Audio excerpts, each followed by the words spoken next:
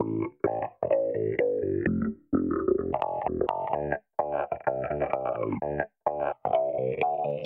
and welcome to the latest edition of the Ulster Roundup. I am still your host, Jonathan Bradley, which means once again Gareth Hanna is not with us.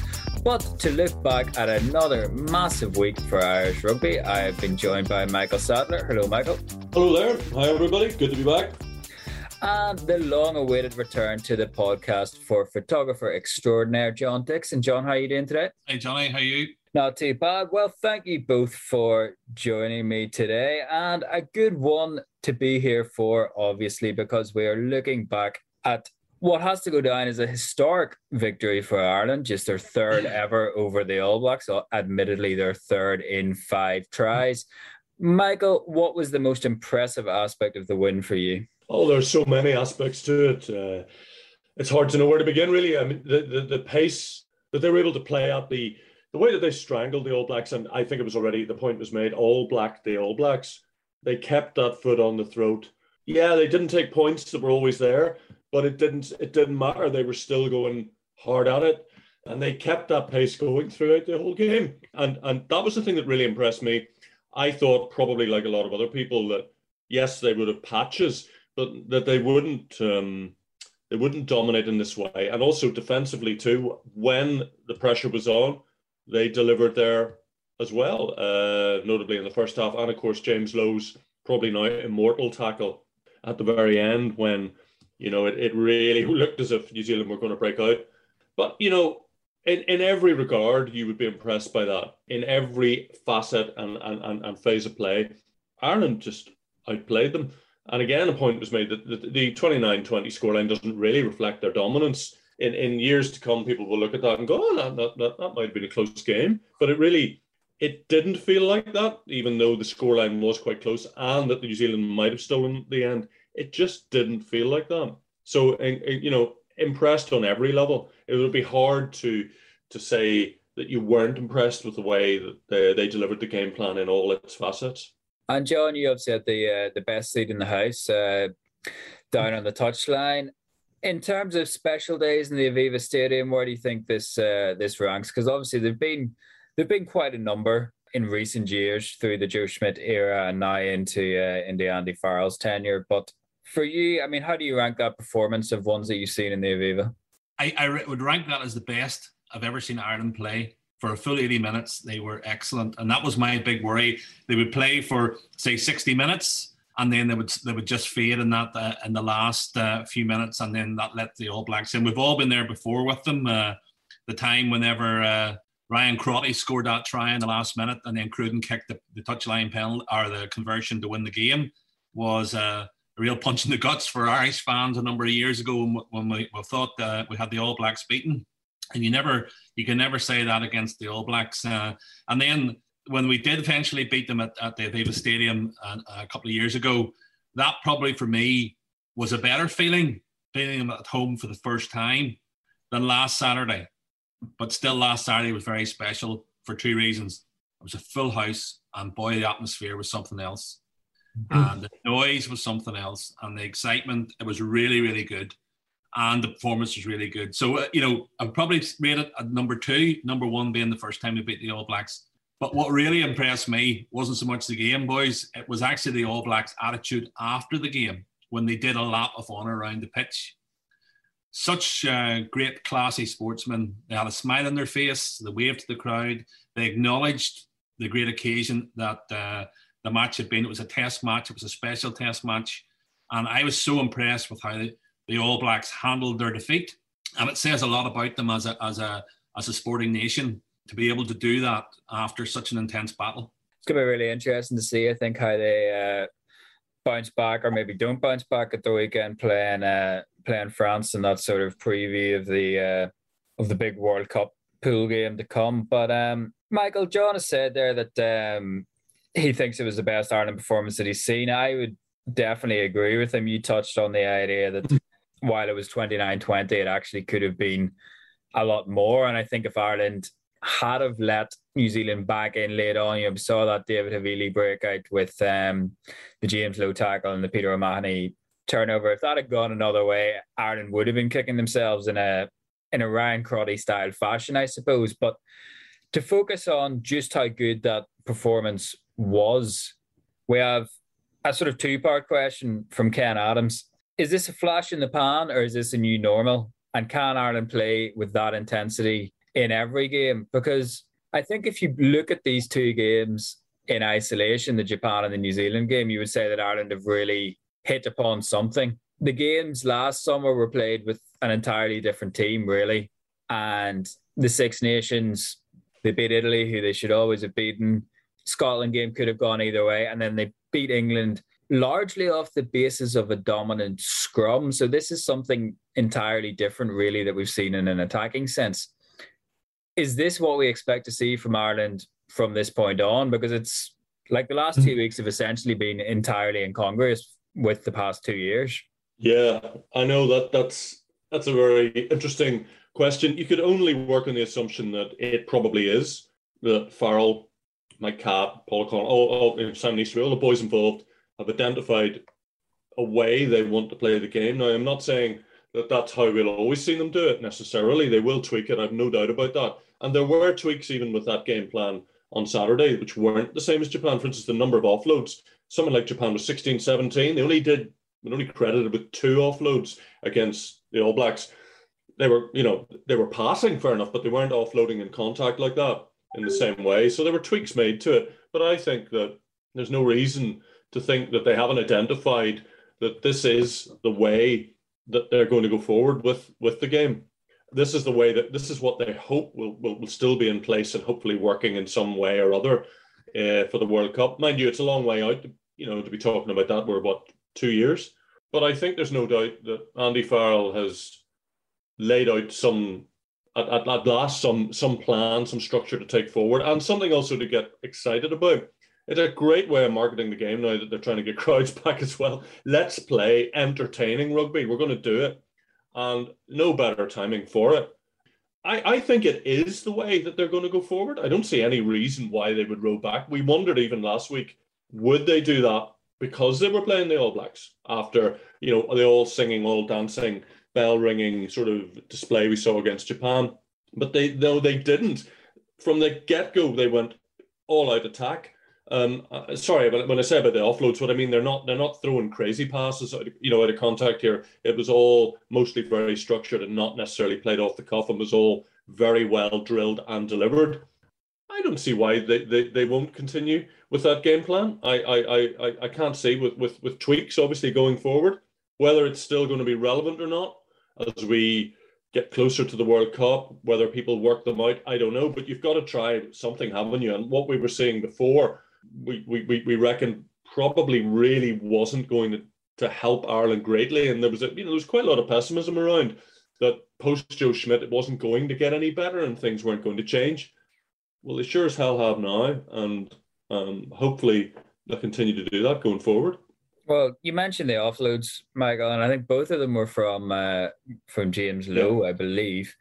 And when you're looking at what's changed for this Ireland team since the summer, since the last Six Nations, the prevalence of James Lowe is a big thing. Like, I will admit I was fairly skeptical that he was going to be able to defend well enough to play at a Test standard. When you saw how he first came into the team, he has been dropped and come back into the team in his year in Test rugby. But John, what have you made of how he's played the past 2 weeks? Because I mean, I wouldn't have had him as a nailed-on starter coming into this window, but he's ending this window as the man in possession of Ireland's number 11 jersey, really, isn't he?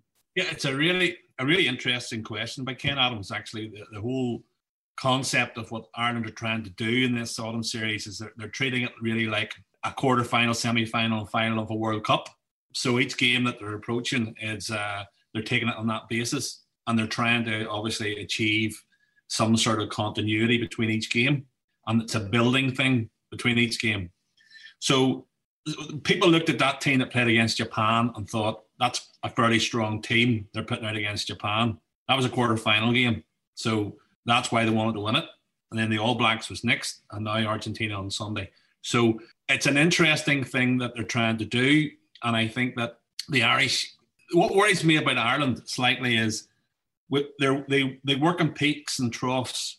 And if we look what happened in that last cycle before the 2019 Rugby World Cup, we beat the All Blacks and we won the Grand Slam, and then we went on a dip just before the World Cup. So we're building for 2023 now. We need to sustain this victory. We need to take it into the Six Nations. We need to win the Grand Slam, not just win the Six Nations, but win the Grand Slam, keep building that momentum of a winning side, win the Grand Slam, and then take that into the Autumn Series, what have you, and then start building for 2023. We can't take the foot off the pedal, so to speak, in any of these build-up for test matches. If Ireland are serious about a World Cup campaign in 2023, they have to hit the standards every time. So I don't think you'll see as many changes in the Ireland setup. I think that Andy Farrell will run with a strong side whenever they go out to play any team. And I think that's what the All Blacks do. They pick their strongest possible team they can for nearly every big test match. They don't want to mess about, and they'll go out with their strongest All Black side. And that's how they win so many games. I think when Ireland don't mess about with the team too much and they build a strong side. And to come back to your point, Johnny, I think you're right. I think that Lowe has now nailed that number 11 jersey down, and his performance on Saturday was outstanding. Great finish, great tackle, great energy all around the field. When he was making tackles, when he was clearing out, everything he was doing, he was getting excited about, maybe too excited at times, but it's good to see. And that sort of is infectious within the side. Yeah, obviously, from an Ulster perspective, it'll be interesting to see Jacob Stockdale, whenever he comes back to fitness after injury, what he can do to sort of try and win that jersey back. But we've mentioned the World Cup there. It is a question that Niall McDonald has thrown in on Twitter here.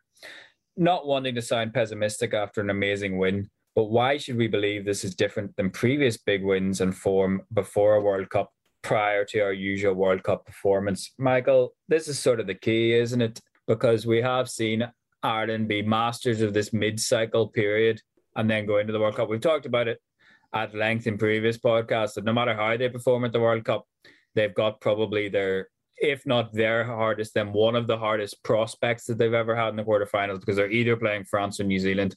What do you think, do you think that you've seen anything that's going to make this different than past attempts at peaking in time for the World Cup rather than peaking before the World Cup? Oh, that's a very, very difficult question to answer. We're a long way out, and there's an awful lot of rugby that's going to be played before then. The one thing I would say is it was something that was pointed out before the Japan game. It's kind of got a little bit forgotten now. You look at the number of Leinster players that he picked in his first team, and the idea that continuity could jump ideally from province to test team. I think there might be something in that. There might be something in that which will help in making them more cohesive and more consistent. I also think another link between himself and Stuart Lancaster through from England, they work together and presumably work well, is perhaps also another level of it, which we haven't necessarily identified.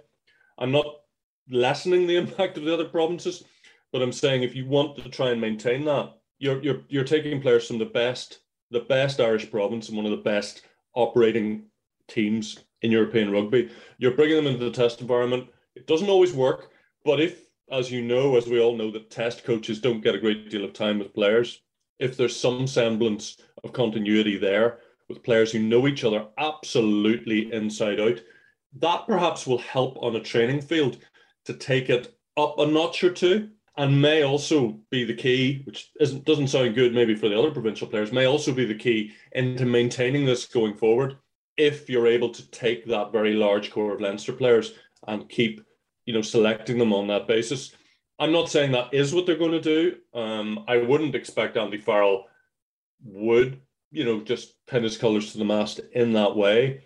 But there might be something in that in terms of what we've seen in the sheer level of performance that those guys have brought with them. Oh yeah, better than they produce at Leinster, obviously. Better and more intense and perhaps more accurate, and at even perhaps greater pace. But nevertheless, I don't know, I'm thinking that there might be something in that they just all know each other so well, and there isn't that sort of bedding in period that has to be done. That's just my take on it. As for whether they can really avoid the trough, I don't think any team can do that at all. Even the All Blacks have their problems as well, and everyone has them as you go along. But in terms of where we are at the moment, you'd have to say that if they can in some way distill that going forward, then there must be a really good chance that Ireland will continue to play and operate at a high level. Not win every game. They won't. Nobody can probably guarantee that, but then they will be able to turn that on and will be able to develop that game going forward. Or at least let's hope. I hope I'm right anyway. I suppose this will all be played back to me at some point to be able to say, you know what, you were totally and 100% wrong. Just as we had a discussion about James Lowe the other week and went, nah, he's not coming back. Wow, I did acknowledge that I was a James Lowe skeptic, so I owned up to that one. But I hold my hand up too. Yeah. There is the age profile and the caps profile of the squad, because this isn't a squad built to get to the World Cup. It should be a squad built to get beyond the World Cup. Well, John, Michael has sort of already given his take on Big Jim's question, so I'll throw this one to you. Is Ireland just better off playing the Leinster team, as it seems to have added the cohesion they have lacked over the past few seasons? I hate to say this, but probably yes. What was interesting on Saturday was the bench, the experience that came off the bench in that last 15 minutes when it was really, really crucial that Ireland did not lie down. They had Conor Murray, Tadhg Beirne, Peter O'Mahony and Keith Earls to come off the bench. That's incredible when you think about it. The starting team had done all the hard work, and then you got the guys of this caliber coming off the bench, and not to forget Rob Herring. Add that in there too. Coming off the bench in that period is important to have that strength and depth and all those caps sitting on the bench to come on. But to answer your question about it's really a wee bit embarrassing for the rest of the provinces, but like the strength and depth that Leinster have is just amazing. What else can you say? And like all those guys that you mentioned, with the exception of Rob Herring, are Munster players. So I guess in terms of, because Jim mentions the cohesion there, having those units that are so used to playing together, whether it be the Munster guys coming off the bench, whether it be the all Leinster back row, which played brilliantly, whether it be Hugo Keenan and James Lowe defending together in the way that they do for Leinster, and maybe, I suppose without being too critical, hiding a few of James Lowe's defensive deficiencies in terms of coverage of the backfield, because Keenan's so used to playing with him. Michael, like, how important I'm sorry, obviously the biggest departure this autumn, which is probably Jamison Gibson Park, playing with Johnny Sexton rather than Conor Murray. Now, you're not going to say that Conor Murray and Johnny Sexton don't have cohesion, given that no Test international halfbacks have ever played together more, but like, how important do you think this familiarity is that the team has from the provincial level? Well, as I said before, yeah, I mean, the example you gave, Gibson Park and Sexton wouldn't play very much together because Johnny rarely ever plays for Leinster.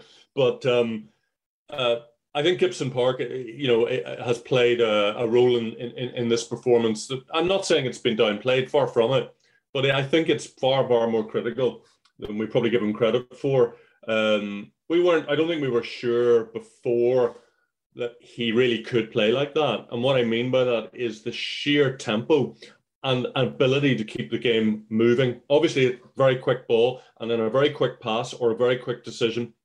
The idea that you just hoof it up in the air or whatever, that's not necessarily what's going on, or that he has to necessarily hit Johnny Sexton. But the point is, he's getting that ball away so quickly, and he's able to see things quickly as well, because presumably the ball is arriving fast.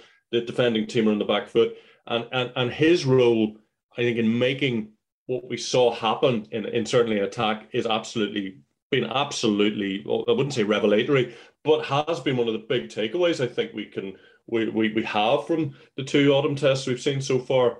The other point I would make as well, you were talking about units. We haven't seen Robbie Henshaw yet. We may or may not see him against Argentina, but you have him. He's in with Ringrose. There's another Leinster unit kind of waiting to be brought back in. Now, Johnny Sexton's going to be out for a while, which is no great surprise. So I think it's six to 8 weeks or whatever. But, I think it's very, very hard to ignore all that. When you step back and look at what they've been able to do, what they've produced, and then bringing on their own sort of version of a bomb squad from Munster, if you like, on the bench, except not all forwards, obviously. But I think it looks like it's a very important factor in what we're seeing. And you're right about the age profile. Of course, you've got people like Sexton, Johnny Sexton. How is he going to be at the World Cup? Could he be? Surely not. And that is an issue that obviously will have to be addressed. But, people like Andrew Porter, people like Tadhg Furlong, we've had Ronan Kelleher coming through. It's hard to get away from that. And obviously will be disappointed from an Ulster point of view if Ulster players can't break into that, or at least get more of them in the 23. But, if Ireland are winning and playing that well, it's hard to argue against what Andy Farrell's doing. I suppose the thing working in Ulster's favour from Ian Henderson's perspective anyway is that Ryan Baird hasn't actually played that much for Leinster with James Ryan and that back row trio anyway. So there maybe isn't that same familiarity there. It could be different if we see that pack come together in the big European games, because then you could be looking at an all-Leinster pack, an all-Leinster halfback pairing, possibly even, you mentioned Robbie Henshaw, possibly an all-Leinster centre pairing, and then really just another winger coming into the team to go with Keenan and Lowe. Yeah. There'd be a lot of pressure on Andrew Conway or Robert Balakin or Keith Earls to make that that back three. So it's just not an all Leinster 15. But Johnny Sexton out for this weekend, as you mentioned, Michael. Jameson Gibson Park out as well. Luke McGrath has been called up. James Ryan will captain the side on Sunday.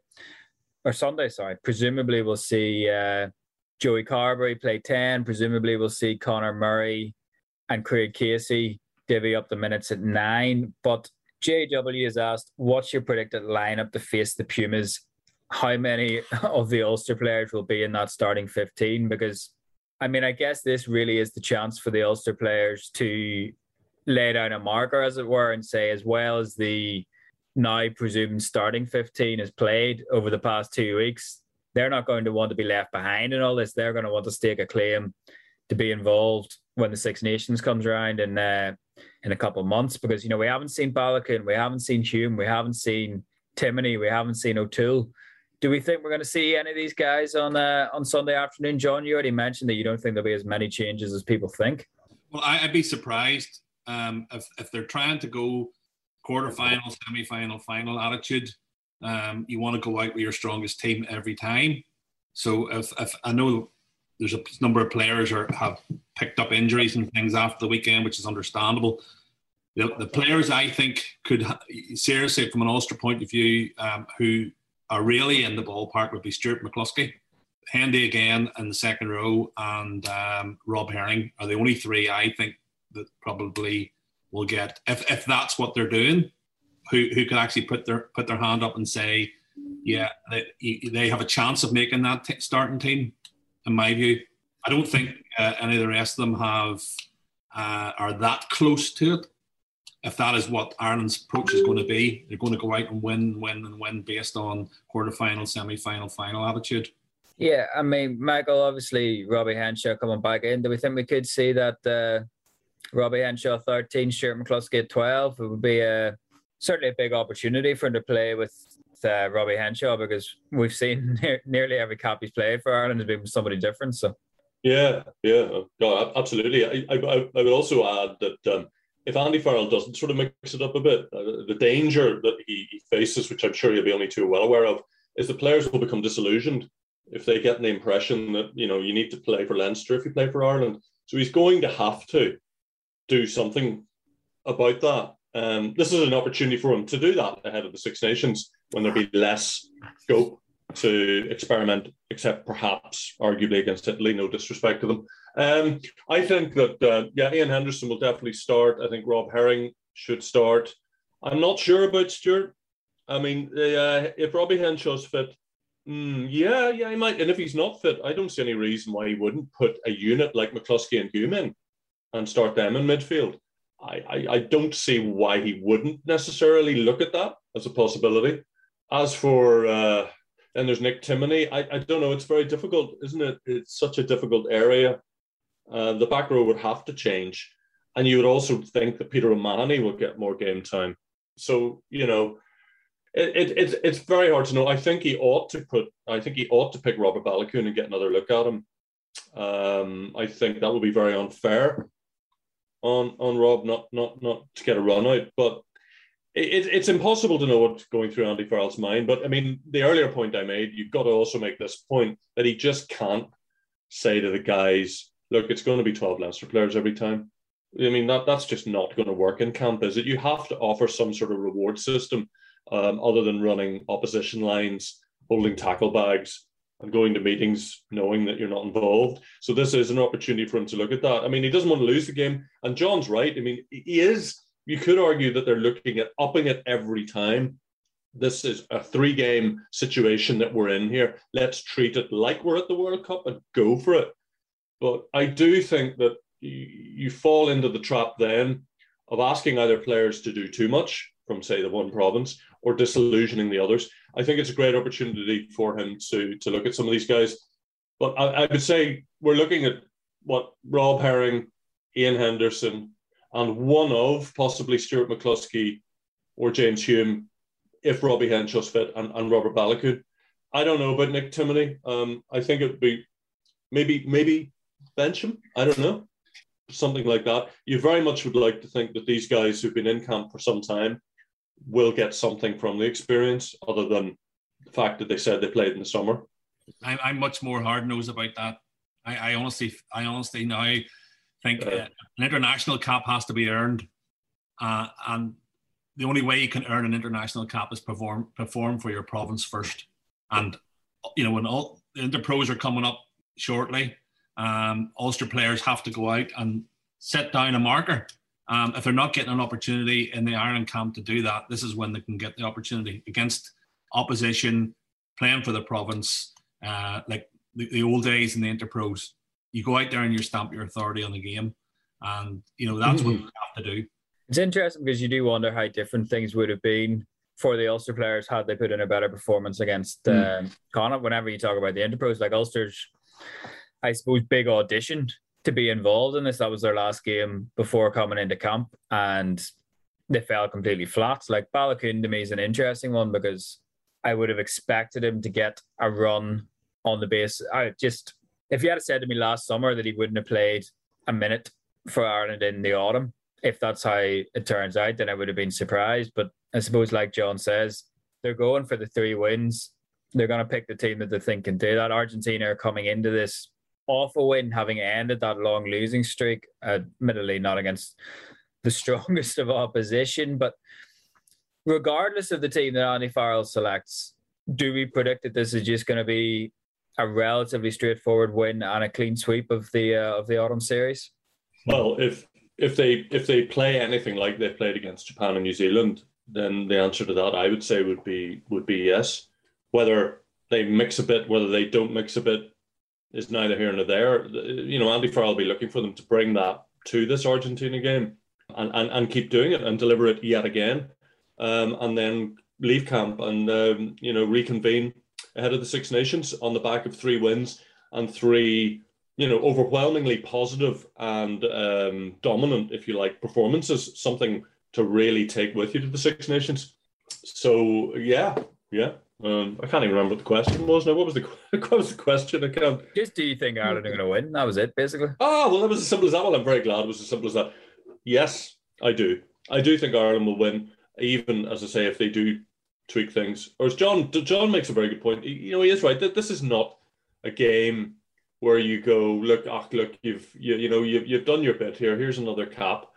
And it is a very pertinent point that's being made, that they kind of, they blew their audition. They were so poor against Connacht that they went into that camp already, probably, if Andy Farrell hadn't already made up his mind what he was going to do, then it was going to be very hard for them to make great inroads unless they absolutely nailed it at training, which is what they really need to do this week.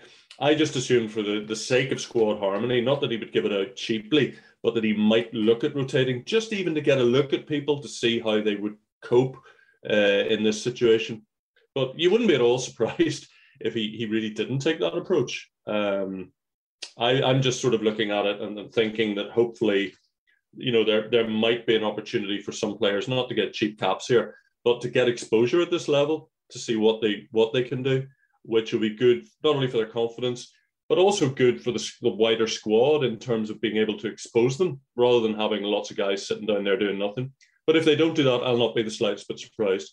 They will beat the Pumas. I can't see how they would lose. I'm sure John and even yourself would probably agree with that. It's hard to see that from this perspective.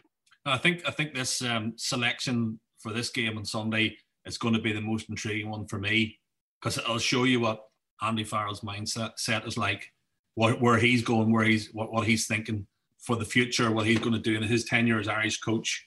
So I agree. I think Ireland will win this on Sunday if they can play anywhere near the level they played against Japan and against the All Blacks. So fingers crossed, 3 wins from 3. And just to finish up, we will turn our attention back to Ulster, because they are coming back under the horizon. We'll be preparing for a trip to the RDS in just over a week's time now. So the Weekly Journal comes in with an interesting question. How much revisionism do you expect when the Irish teams come to play in Europe?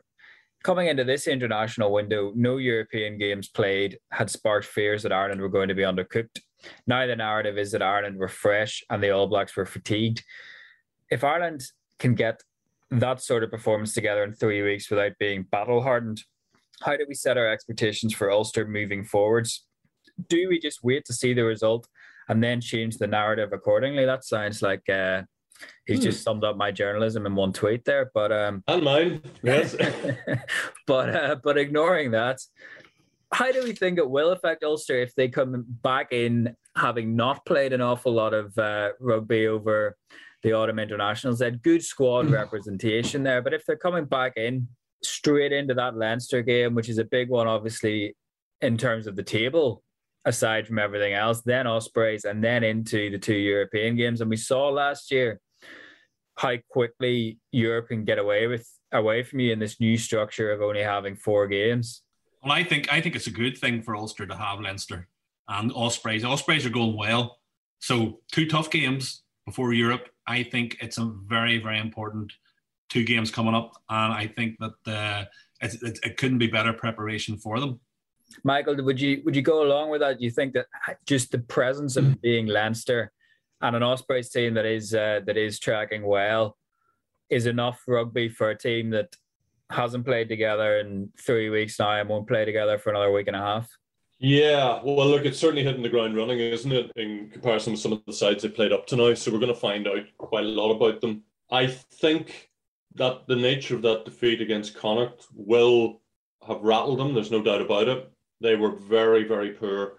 And they hadn't necessarily been playing great up to that point, but to get ambushed and taken apart the way they were is actually very worrying, I would have thought. But these games, you're going to find out now before you hit Europe really what sort of shape they're going to be in. Leinster at the RDS doesn't get much worse than that, really, does it?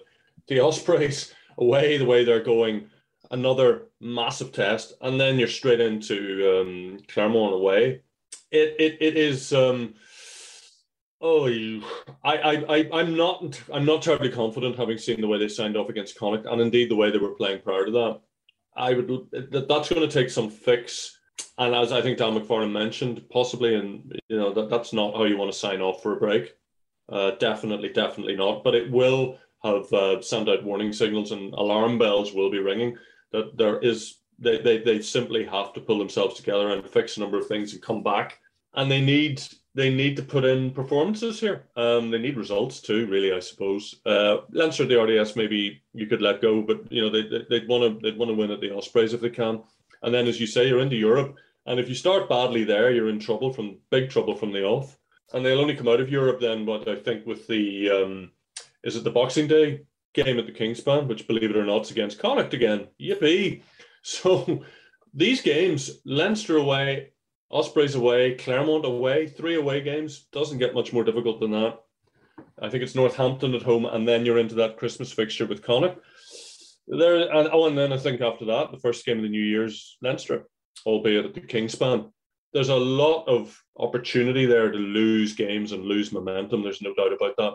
This, I think, will be the ultimate test of Ulster season. They come through this in reasonable shape, and then they might be able to do decent things in the new year. If they don't, like let's say they go, it's not inconceivable, 4 straight defeats before they get Connacht at the Kingspan on Boxing Day. That's a completely different complexion. I think it's very much in the balance.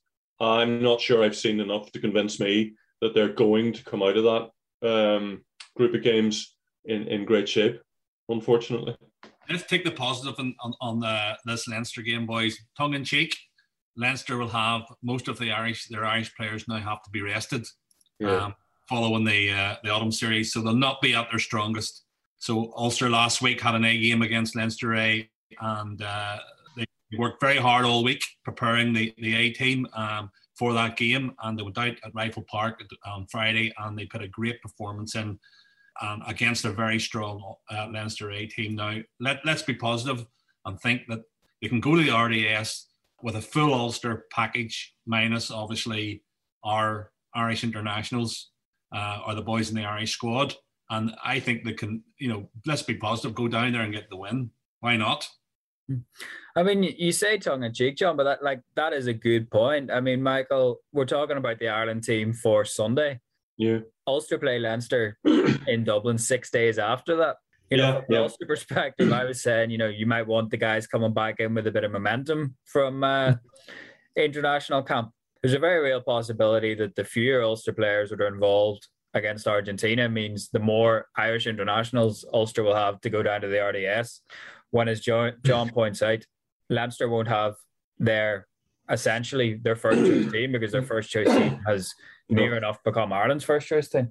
No, that's right, but their second choice team is pretty good too. I would say that the RDS hoodoo's got to end sometime, and we all thought Ireland would never beat New Zealand, didn't we? And look what happened. So I suppose if you step back and look at it in that perspective, considering they ought to be as close to full strength as possible, they have a chance.